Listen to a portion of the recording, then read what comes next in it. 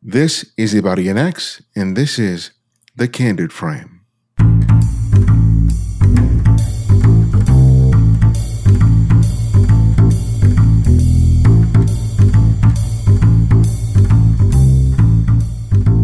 Last year was a good year for me photographically. I set out to refine my way of seeing, composing, and creating photographs. And though I wasn't prolific with my image making, I was certainly much more intentional. And I saw that reflected in the best photographs that I created in 2018. Yet, by the end of the year, I recognized that there was something missing from my work. I wanted to do more than just produce a single good photograph. So I began working on several personal projects that are less about making a nice looking photograph and more about telling stories, some of which are very personal ones. When I saw that my friend and fellow photographer Valerie Jardin was doing very much the same thing with her series on artists, I immediately wanted to sit down and talk with her and find out how someone who is known as a street and travel photographer began this series of environmental portraits. And that's when I thought about this project, The Artist and the Space. It's not about the art itself, it's about the person and their space. I started talking with a painter named Carl. I would love to be able to paint and draw like they do. So I'm always so excited to meet those people. And then they introduced me to a glass artist from England upstairs. So it was like, wow, this is what I want to do, but I want to do it now. So I emailed Carl and I said, when can I come? I'm going to be a fly on the wall, not moving anything, not disrupting anything, just as is. Black and white, all in camera goodness, because I did not want to do much, if any, post-processing to those pictures. That was really a personal project. I have no intention of doing anything with it other than feed my creative soul when I'm not teaching others.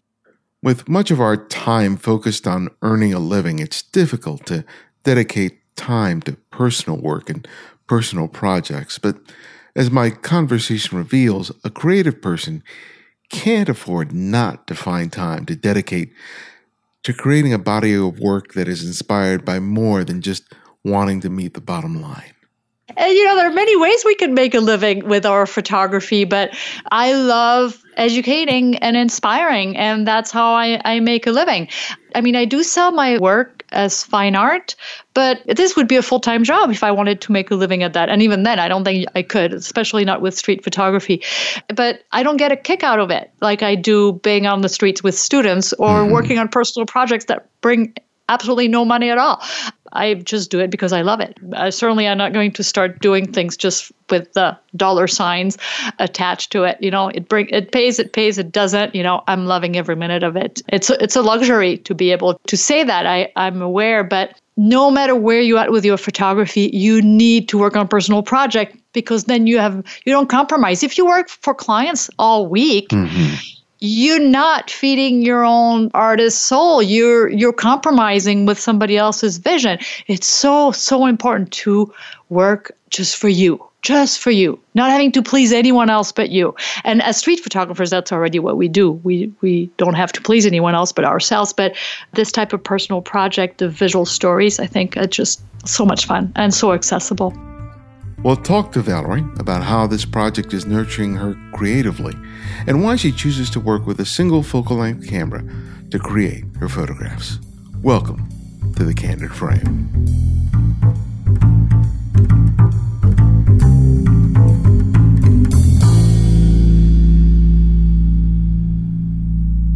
Well, Valerie, welcome to The Candid Frame. It's always a pleasure to have you on the show. Thank you for having me. Always nice to talk to you as well. It's been interesting to watch what you've been doing over the last couple of years because there's many people who've listened to the show before who follow you elsewhere know you for your street photography. But you've really been exploring other facets of your creativity by working on these personal projects. Last year, you were doing that series where you were teaming up with the hairstylist who was providing haircuts to the homeless in Paris and in Joshua Coombs. And in Los Angeles, in New York. And that was just a wonderful, heartwarming example of how photographers can really use their work to be of service. But as of late, you've been working on even another project, just photographing artists in their homes or in the studios. And I love seeing thus far. Tell me, what spurred you to take on another personal project rather than just, wandering the streets? Well, the work with Josh, that's ongoing. We will shoot in other cities in 2019. We had a big exhibit of the work. We published 2 books, and the goal is to actually do a large coffee table book with the photographs and the stories of Do Something for Nothing and hashtag Do Something for Nothing. So doing that type of work with, humanitarian projects, that I will always do. That's something that I had been wanting to do for a long time. And Josh and I work well together. He's part of the family now, and he's just a wonderful human being. So I hope to be able to continue working with him for quite a few more cities. And then I will be looking for other humanitarian projects, but more on the grassroots scale, not huge NGOs. I like the intimacy of this type of project. And so while we're waiting to hit the streets together again and help more people by telling their stories, it's winter in Minnesota. And as you know, that's home base for now. And it's difficult to be a street photographer when you have 5+ months of snow. I was just back from my last trip about a month ago. I finished teaching my European workshops actually November 1st. So it was I taught a couple more since then, but so it's 12 workshops this year, I think. And half of them were week long. Mm-hmm. So I was pretty tired and thinking, coming back to Minnesota. I left Minnesota, it was still beautiful fall season. And then I came back and there was snow and it was very cold. It was a really early cold winter this year. I mean, it's early December and we've already had snow for a couple months. So it's going to be a long one. Granted, I travel a lot, but I think that now that I travel more, it seems like winter is even more brutal than when I stayed put all winter. Seriously, like the next day after I landed, I had been thinking about doing something locally with artists, because whenever I go to artist studios, and we have such an amazing art community in St. Paul and Minneapolis, that I always love studio space. I think the light is always beautiful, and it's usually in those old factories that were converted into artist studios. So love everything about it. And so the day after I came back, we went to an art opening. So there are literally like 400 studios open in one building. This is how crazy those art communities are. It's really, really big. And then I explored a new building, which I had not seen before. It's called the California Building. Much smaller, maybe 20 artists, maybe more, but only about half of them were open that day. And it was different because there was not the big crowd that was attracted to those really, really big artist communities. It was very intimate, very low key. And I started talking with some of the artists there. And that's when I thought about this project, the artist and the space. It's not about the art itself. It's about the person and their space. I started talking with a painter named Carl. And it seems like I make friends everywhere I go. And Carl and we parted ways as if we had known each other for a long time because we had a few things in common. And then he said, you should check out Patricia downstairs, and did that. And again, it's like, it was so great to talk to you. I feel so, I would love to be able to paint and draw like they do. So I'm always so excited to meet those people. And then they introduced me to a glass artist from England upstairs. So it was like, wow, this is what I want to do, but I want to do it now. So I emailed Carl and I said, when can I come? I'm going to be a fly on the wall, I'm just going to shoot your space and you as you work. Not moving anything, not disrupting anything, just as is. Black and white, all in camera goodness, because I did not want to do much, if any, post-processing to those pictures. That was really a personal project. I have no intention of doing anything with it other than feed my creative soul when I'm not teaching others. And boy, it's been addictive. I released 5 visual stories in under 5 weeks. And I have several more in the works, so I'm excited about it. What's interesting about it is that you're primarily known as a street/travel photographer. Mm-hmm. And one of the questions I often get, because I do similar work, is like, well, do you make any money from that? How do you make a living from doing those kinds of photographs? And for me, the answer I give sometimes is the idea that I may not make money directly from those photographs, but the skills that I learn as a result of making those types of images inform everything else that I do. Yep. My question to you is, how does the unpredictability of the streets help you when you're working with just a solitary subject within a relatively confined space to make better photographs? Oh, it makes everything else seem so easy in a way, because you know how difficult street photography is, and here I control. Whereas on the streets, you have control of your gear and your vision, and you have no control over what people are going to do. But I'm really doing this project candidly. I'm not asking the artists to move so the light is better or anything. I really dance around them. I see some silhouette opportunities, because usually they have those large windows. So I really work this way.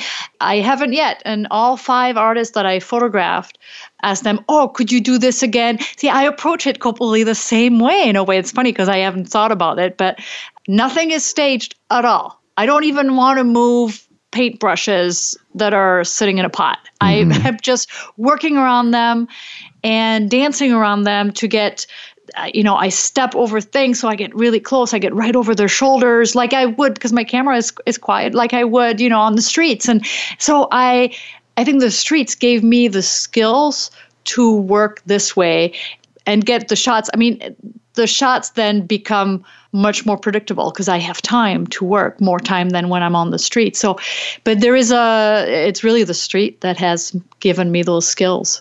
So you walk into a space. What are the first things that you look for, and how does that lead you into, your initial photographs of the scene and the subject? Well, then again, the spaces are so different. Some are very romantic.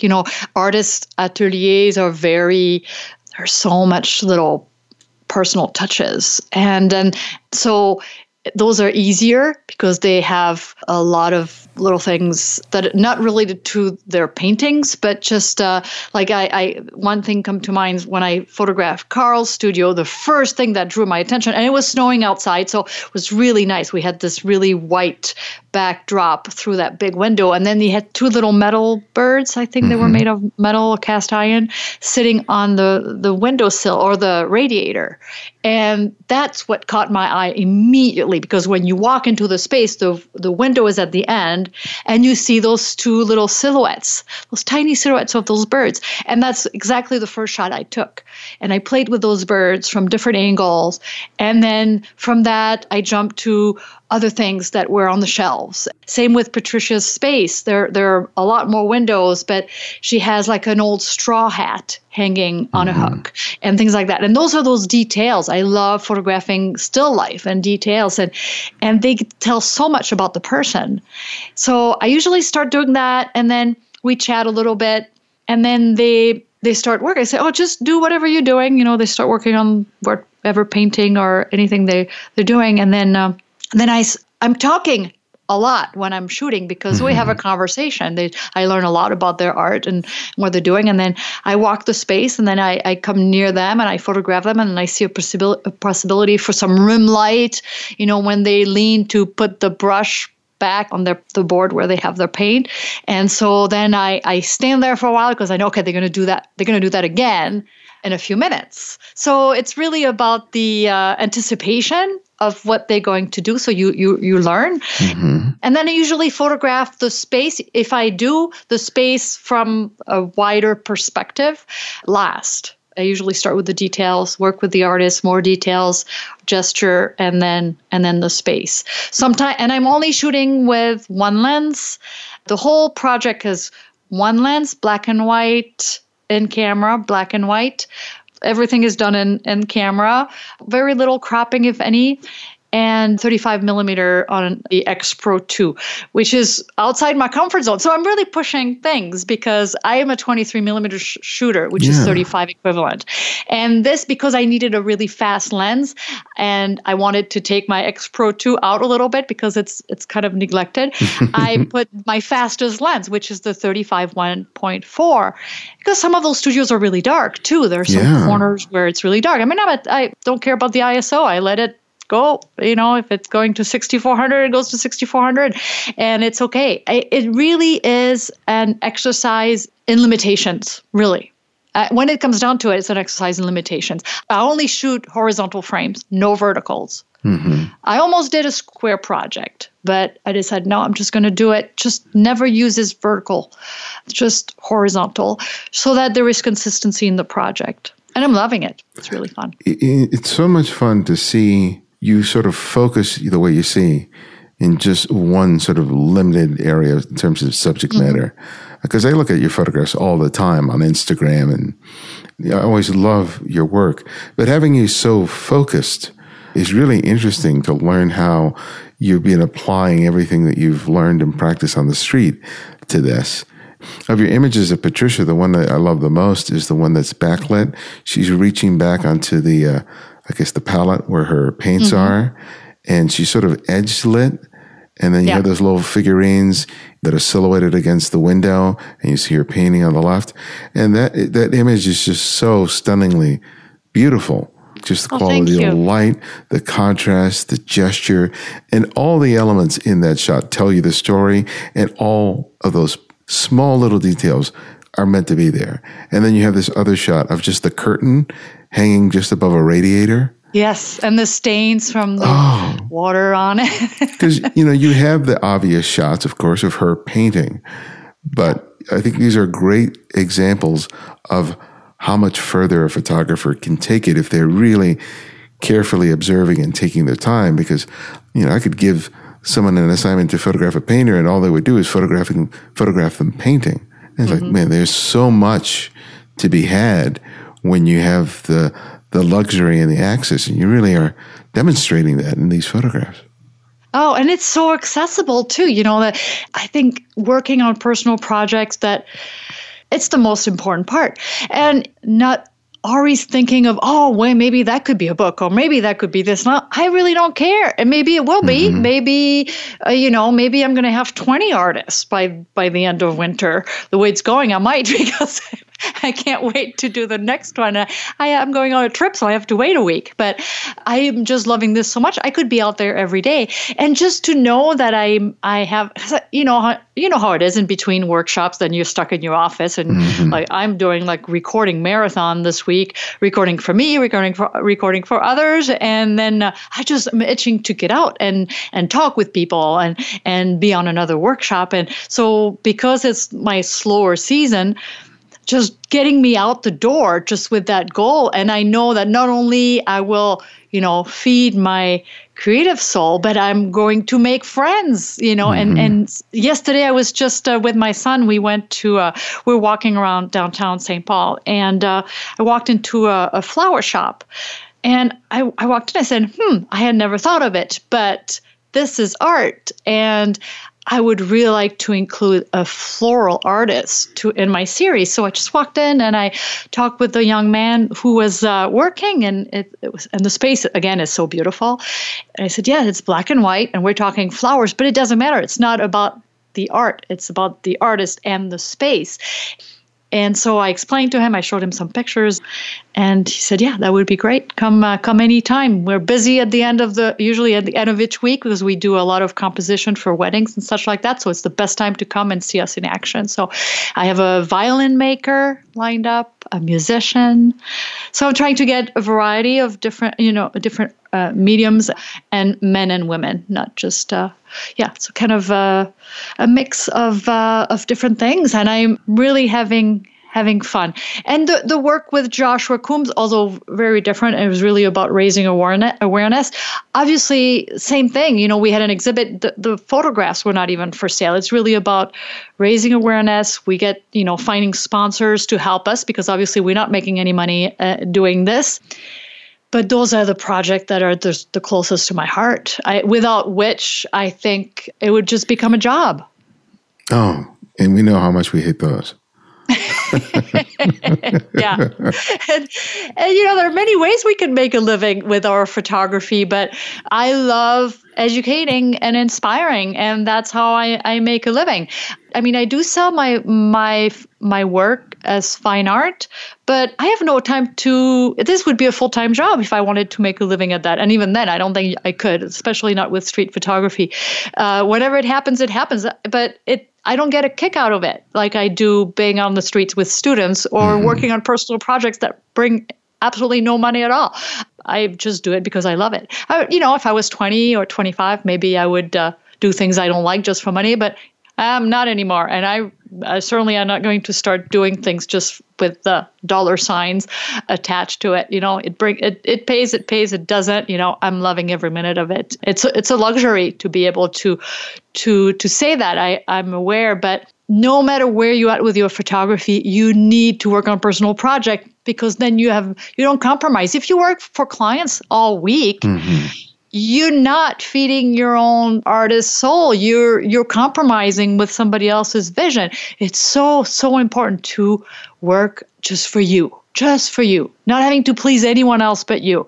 And as street photographers, that's already what we do. We don't have to please anyone else but ourselves. But this type of personal project of visual stories, I think, are just so much fun and so accessible. Yeah. When it comes to street photography, there's always sort of a nervousness as you're first starting your day to go out and photograph, at least for me, right? And it's only the process of making the photographs that finally get me past those moments of nervousness and anxiety. But, with the people that we're photographing on the streets, it's just momentary encounters. They may not even be aware of your presence as you make your photographs. But since you're photographing someone in such an intimate space, talk to me about that sort of initial nervousness, because you're going in cold. You don't scout these locations whatsoever going in. So I would imagine that you probably feel a little bit of nervousness going in, but tell me how you sort of walk through that, especially considering that there's someone else observing what you're doing in a way that doesn't typically happen on the streets. Well, I don't know. I'm not really nervous. I'm really excited. And I think I communicate that to them because they're pretty relaxed. And we chat, and, they're not clients. So they feel, I think, they're happy to be featured in my series, because for the first one, I guess he took a gamble because he didn't see any previous. But they're not paying for anything. I'm only taking an hour of their time. I'm not moving anything. They don't have to be dressed in a certain way or anything. I'm just showing up, and they're at work. So we chat, and I think I make them pretty comfortable because I don't direct anything. And I think that's the key. So I'm not nervous. The only one I was a bit more nervous was the glass artist, because, I had just photographed 2 painters. And then the third one was the glass artist, and his space was very industrial. There was no little knickknacks on the shelves there. Yeah. It was very industrial, very dusty. He had a guitar sitting there all, with dust, and everything was just like, whoa, this was much harder because the space is not pretty like it is in a painter's studio or a designer or a jewelry artist. So it was really and it was glass. He was working with glass, which is, clear. So it's like, okay, I have to make something, to still tell the story and give the visual story of his space and what he does. But you know what? The passion was the same. That's the thing that was beautiful. Although the space was completely different, the medium was so different, but the passion that he had for his craft was exactly the same. And I think because I have so much passion for what I do, there is that instant connection, I think. It's artist to artist. So I'm not... although I don't seem like I'm the most Zen person, I certainly am not, but I feel so at peace when I do that. And just walking into that studio space, it feels like I'm home. So and it may be because I'm so relaxed and not worried about delivering good work, because no one will care if that photo shoot fails. Then, it's just me doing my thing. But then I'm so excited. I just can't wait to look at the pictures and start sharing because I'm having so much fun. And I think it shows too in the work is that it's really it's special.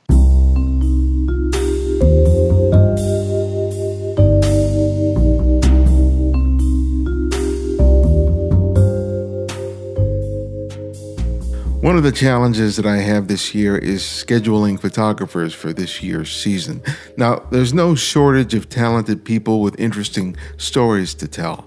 No, the challenge is not only narrowing it down to those few I will sit down and speak with, but having the time to do the needed research to make sure that each conversation is exceptional. Your financial support provides me the luxury of such time, allowing me to have conversations with photographers that you are unlikely to hear anywhere else. Because when I have the chance to do the legwork before the interview, I'm prepared to make these conversations a unique experience for my guests and for you.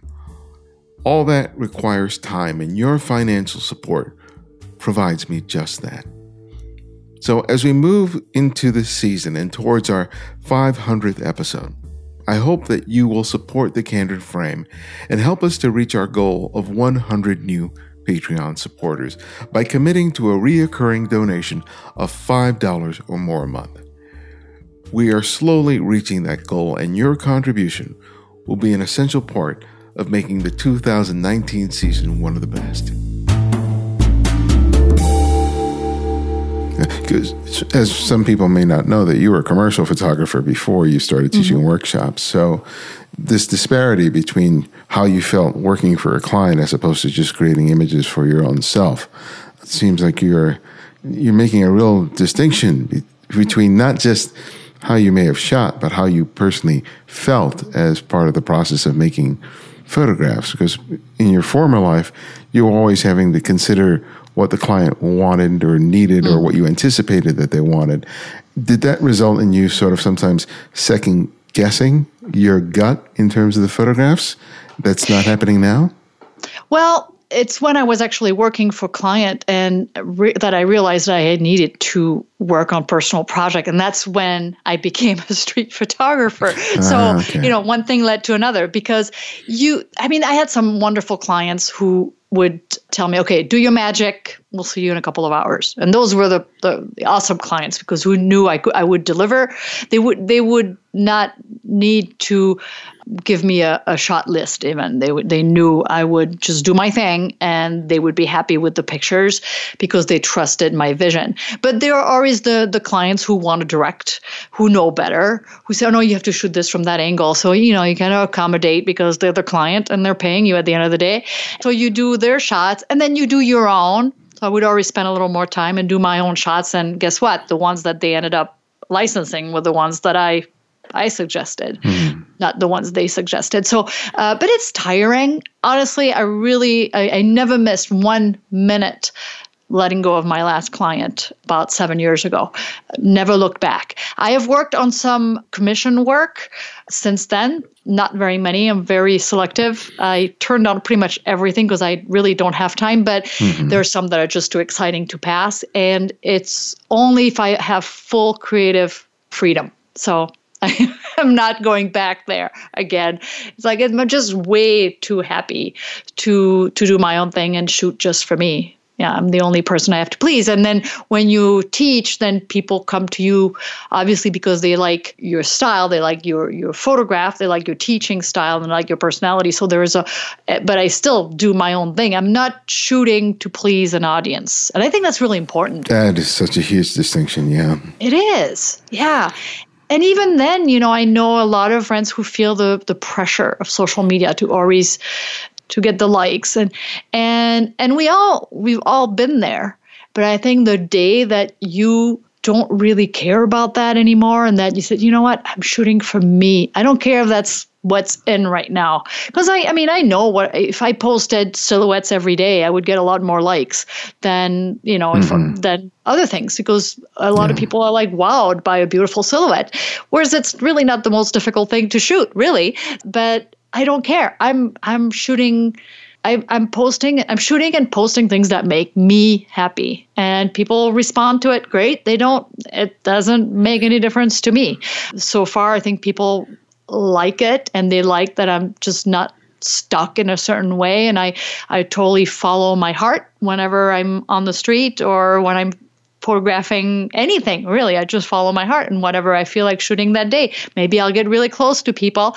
Maybe I'm going to be a little more minimalist. It's not a choice that I make, but it's a choice that I make when I'm on the street and I get in the zone. And it's just something that I don't control.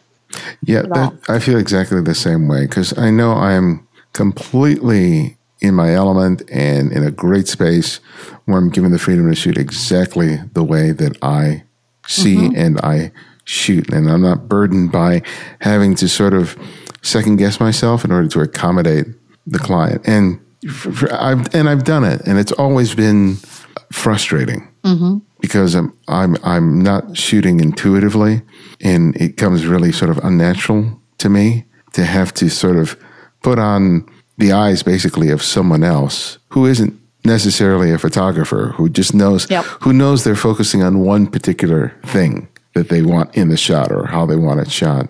And I know that, that's just the nature of commercial work. But for me, especially now, that if I am going to do a job, I really want to do a job where, like you said, I have complete license to shoot the way I want. And I think that's the way I am now. It's like, if I want to shoot someone, it's like, this is the way I do it. This is how I approach it. This is the way I shoot. If you're in line with this and I can give you what you need, then that's great. Let's do it. But I'm not simply going to do it because I get a paycheck from it and then just have a really bad and frustrating experience, because nothing is worse than compromising on your creativity, because all of a sudden, as they start making more and more demands on you that pull you further and further away from what you love about making pictures, that cumulatively it just eats away at you.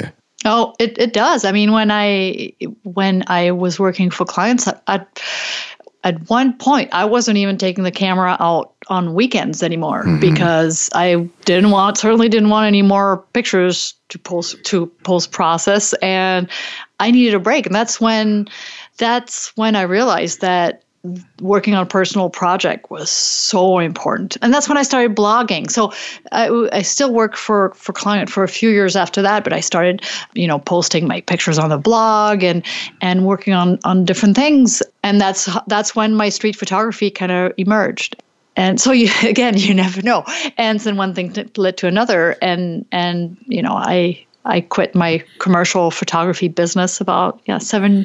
I've been teaching workshops for almost 8 years. And I think I kept a couple clients for the first couple of years and then slowly just said no. And there's such a good feeling when you say no. When they call you and say, no, sorry, I really meant it when I said that was it. I'm not shooting interiors anymore or food or whatever it was. Just being able to say no without feeling pulled, like, oh no, I need to do this. And because I think you need to commit yourself 100% to what you believe in. And it wasn't fair at that point to keep shooting for clients because I wasn't into it anymore. And I saw that the year after I started teaching workshops, and I already had, I wasn't even using my DSLRs anymore. I was just working with smaller cameras. I was having so much fun teaching. And then I remember the last time I had to pull out my Canon and to shoot for a client, and I had to use a tripod. I was so miserable. Like, okay, that's it. I'm not doing this anymore. But it's hard. It's hard to let go because it was a good business. There was good money, and it's just hard to follow your heart sometimes. Your head is like, well, yeah, but it's really not taking that much time to keep doing a shoot once in a while between workshops. But I felt like it wasn't fair. It wasn't fair for me, and it wasn't fair for the client either because my heart wasn't into it anymore. Yeah. With each of these subjects, you include a portrait, which is a different consideration than you make when you're shooting candidly, as you are for the majority of the photographs. Tell me about sort of leading into the portrait and what different aspects of your seeing and your ability to compose leads into making the portrait that complements all the other images. I usually do the portrait last, except for Carl. I did it first because he had to change into his painting clothes. And so I said, well, do you want to do the portrait now? And he had this little dog. And, my dog died a few months ago. So getting my dog fix every day. And so I think that's the one thing with Carl. When we met at the studio, he had this little dog. It was around Halloween time or right after Halloween. And his little dog was wearing a super dog costume. And so I just loved it. And she came to me and cuddled with me. And so I knew that the dog had to be in that day in the studio. And so when I made the appointment with him, I said, right now I can't even remember the dog's name, but I said, Bella, will Bella be there? She said, yeah, she's always there with me. So I said, perfect, because I was such a part of him. And so when we did the portrait, I said, need to have Bella. But otherwise and I just loved, we didn't move anything. He said, should I move the chair? I said, no, I'll just have you sit there and just look at me, because of the light, look at me this way. But I don't want to move anything. I didn't want to stage anything. Same with all the other ones. I said, well, maybe the light will be really harsh. But for Emily, the jewelry artist, it was this really harsh light coming through the window. It was noon, and it was this really harsh light. And I put her right in the light. I said, "You're going to be in the spotlight." And it was fun. I did a couple of portraits with her. One where we see her reflection in a mirror as well. But I just felt that really spotlight was more fitting. So again, I'm having fun with that, but just working with what I have and not posing, really. Just posing in a way, but letting them just relax, and then, but definitely not moving things around. You bring up an excellent point in terms of the light, because you're a little further north than I am, and we're in that period where there are shorter days. So going in, what questions do you ask, and how do you sort of schedule it so you have some light to work with? As long as it's daylight, I don't ask. I don't even want to know, because I want to be surprised. Really? So, yes, it's another thing. And it's really, first of all, I accommodate their schedule, because especially right now with the holidays and everything, so everybody's kind of busy. So I said, when can I come? And she said, well, is there a time of the day that would be better for you? And I said, no, whenever is good for you, as long as we have daylight. And so a couple of days were snowy, but then the sun came out and it's really, really harsh light, which made things more complicated. But then it's part of the challenge. And just because it's, doing this project for me is also to learn and to work with difficult light, and making it work was part of the challenge. I really don't want easy. That would totally defeat the purpose. So I didn't want to say, I'm only going to shoot when I have, really, I don't want harsh light coming through the windows, because that's going to be really challenging. No, I'm just going to embrace it and work with it. So yeah, it's fun. And I think it's fun because it's so spontaneous, I think, too, which fits everything I do pretty much. You mentioned that you're shooting these primarily in black and white. Are you using RAW but plus JPEG? No, I'm shooting JPEG in camera, Acros. I wouldn't say most of them, but many, many of them don't even go into Lightroom. So they're just, they go into Lightroom and they go right out, because I import my pictures, go into Lightroom, tweak if necessary. Sometimes I have to add a little vignette, a lot of phases, so no clarity. And then very little cropping, if any, because, again, I'm using a fixed lens. So pretty much the cropping is done in camera. So they're pretty much straight out.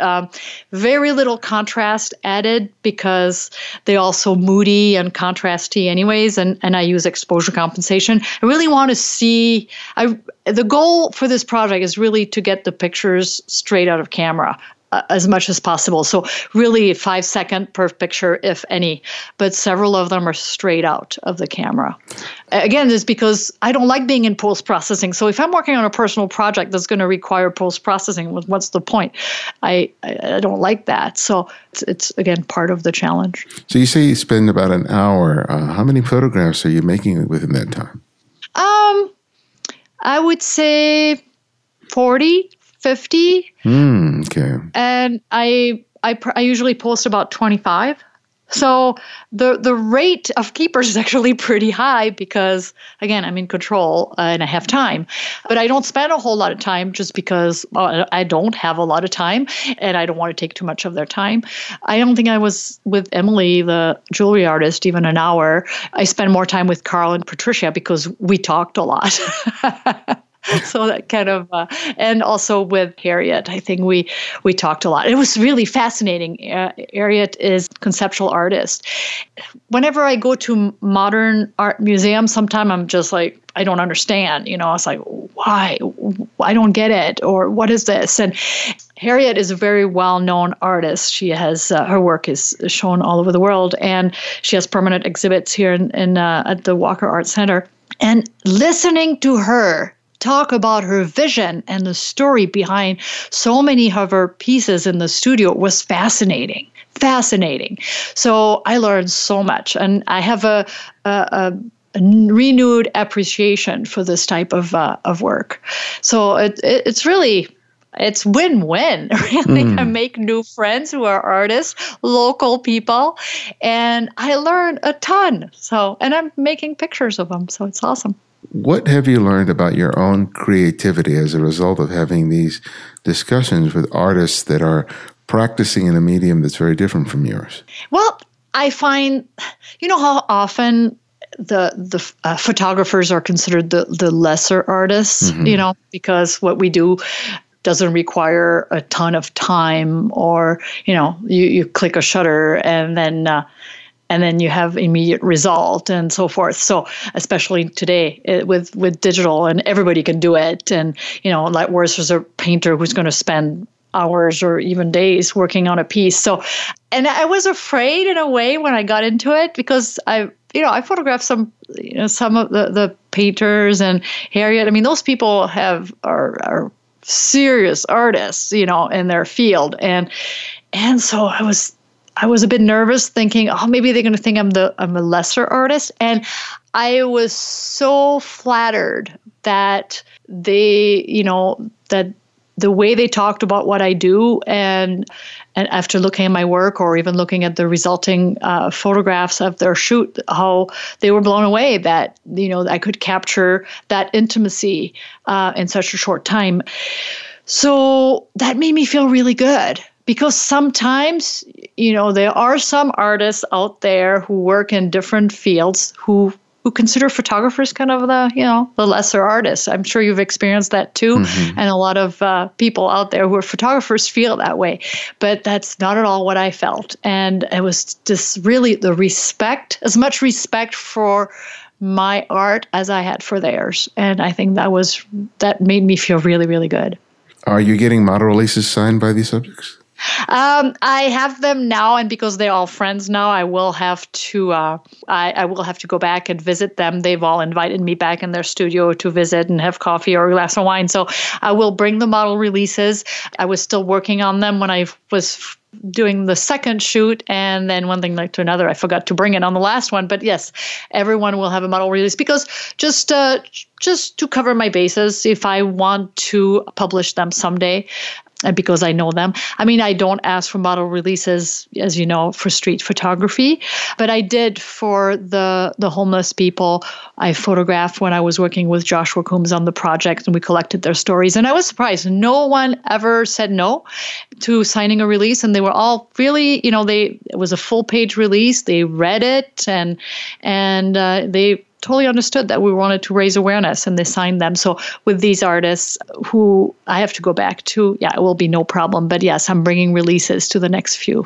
And for people who may not completely understand that, why you might get a model release for one type of photograph and another, can you sort of briefly explain for yourself why with both of these personal projects, it's important for you to have model releases as opposed to your street work?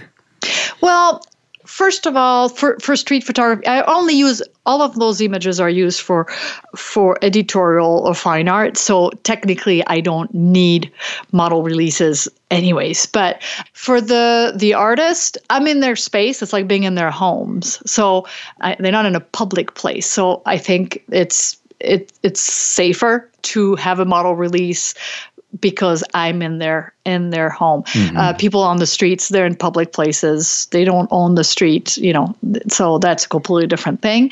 And for the homeless people, the stories we collected when I was documenting Josh's work, it's really mainly because they're in a vulnerable situation. And I feel even if I never have to use those releases, it felt right to ask them so that they felt comfortable that we were not trying to take advantage, and because of the vulnerable time in their life they're in. So I felt that was important.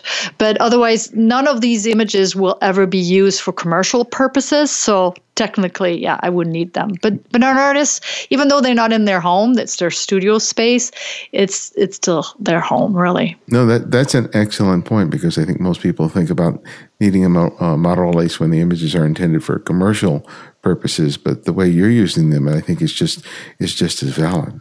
Mm-hmm. I think so. So, and it's so easy then to, and I've sent the pictures. It's really fun actually to give them the pictures after. I mean, some of them I've actually offered to, can I buy those pictures from you? I said, no, I'm sending you high res right away. They're so thrilled. But I'm like, you give me a gift by allowing me to come into your space and spending an hour or two with you. And so the least I can do is to give them the pictures. And I know Carl was making a book with some of the pictures for his family, and so that was sweet. It was really nice. I got some emails from his daughter and her grandson, or son, his grandson, that saying that those pictures were so special, and that she had spent a lot of time with her dad in his studio, so they were that much more special to her. So not just your traditional portrait. So it was good. But then also I urge people to go see their actual website, because like Patricia's work is so colorful and so amazingly beautiful.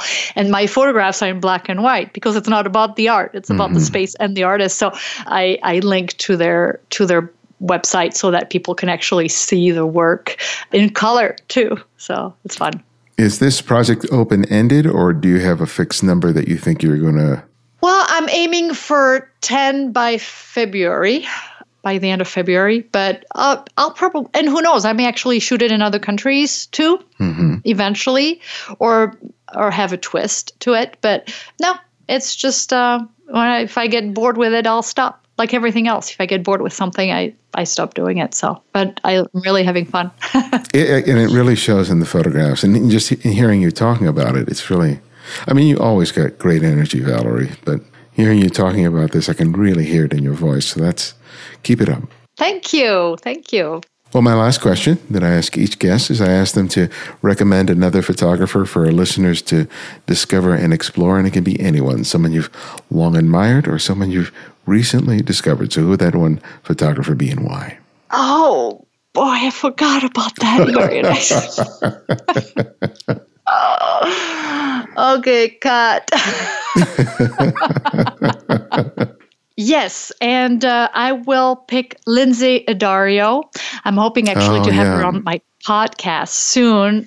She is a war photographer, award-winning photographer, and her book, Photographer's Life of Love and War, is a memoir, and it's called It's What I Do. A Photographer's Life of Love and War was my favorite photographer memoir I've ever read. It's so fascinating. She's a really good writer, and she just published a new book of love and war, and it's photographs of women mostly in all the countries she's visited in her photojournalist career. Really an amazing woman and an amazing photographer, and just being a war photographer would be, just so. It's so scary. And then being a woman as a war photographer, I just can't even imagine the things that she's seen and the things that have happened to her or the way she risked her safety.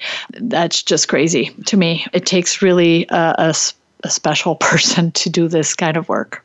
Yeah, she's a great. I'm looking forward to reading her book because I'd heard about it, but I hadn't had a chance to read it. So I'm going to get it on An audio version, Yeah. so I can listen to it. It's what I do. That's her first book. It's really wonderful. The other one is really a book of photographs, but the memoir is amazing, really amazing, Well, very Valerie, very personal. Valerie, thank you so much. I always enjoy having the chance to catch up and talk with you, and I'm so glad that our respective podcasts and the internet have brought us together, because I really am very grateful to have you as a friend. So thank you. Same here. Thank you so much, Ibarionex. See you soon.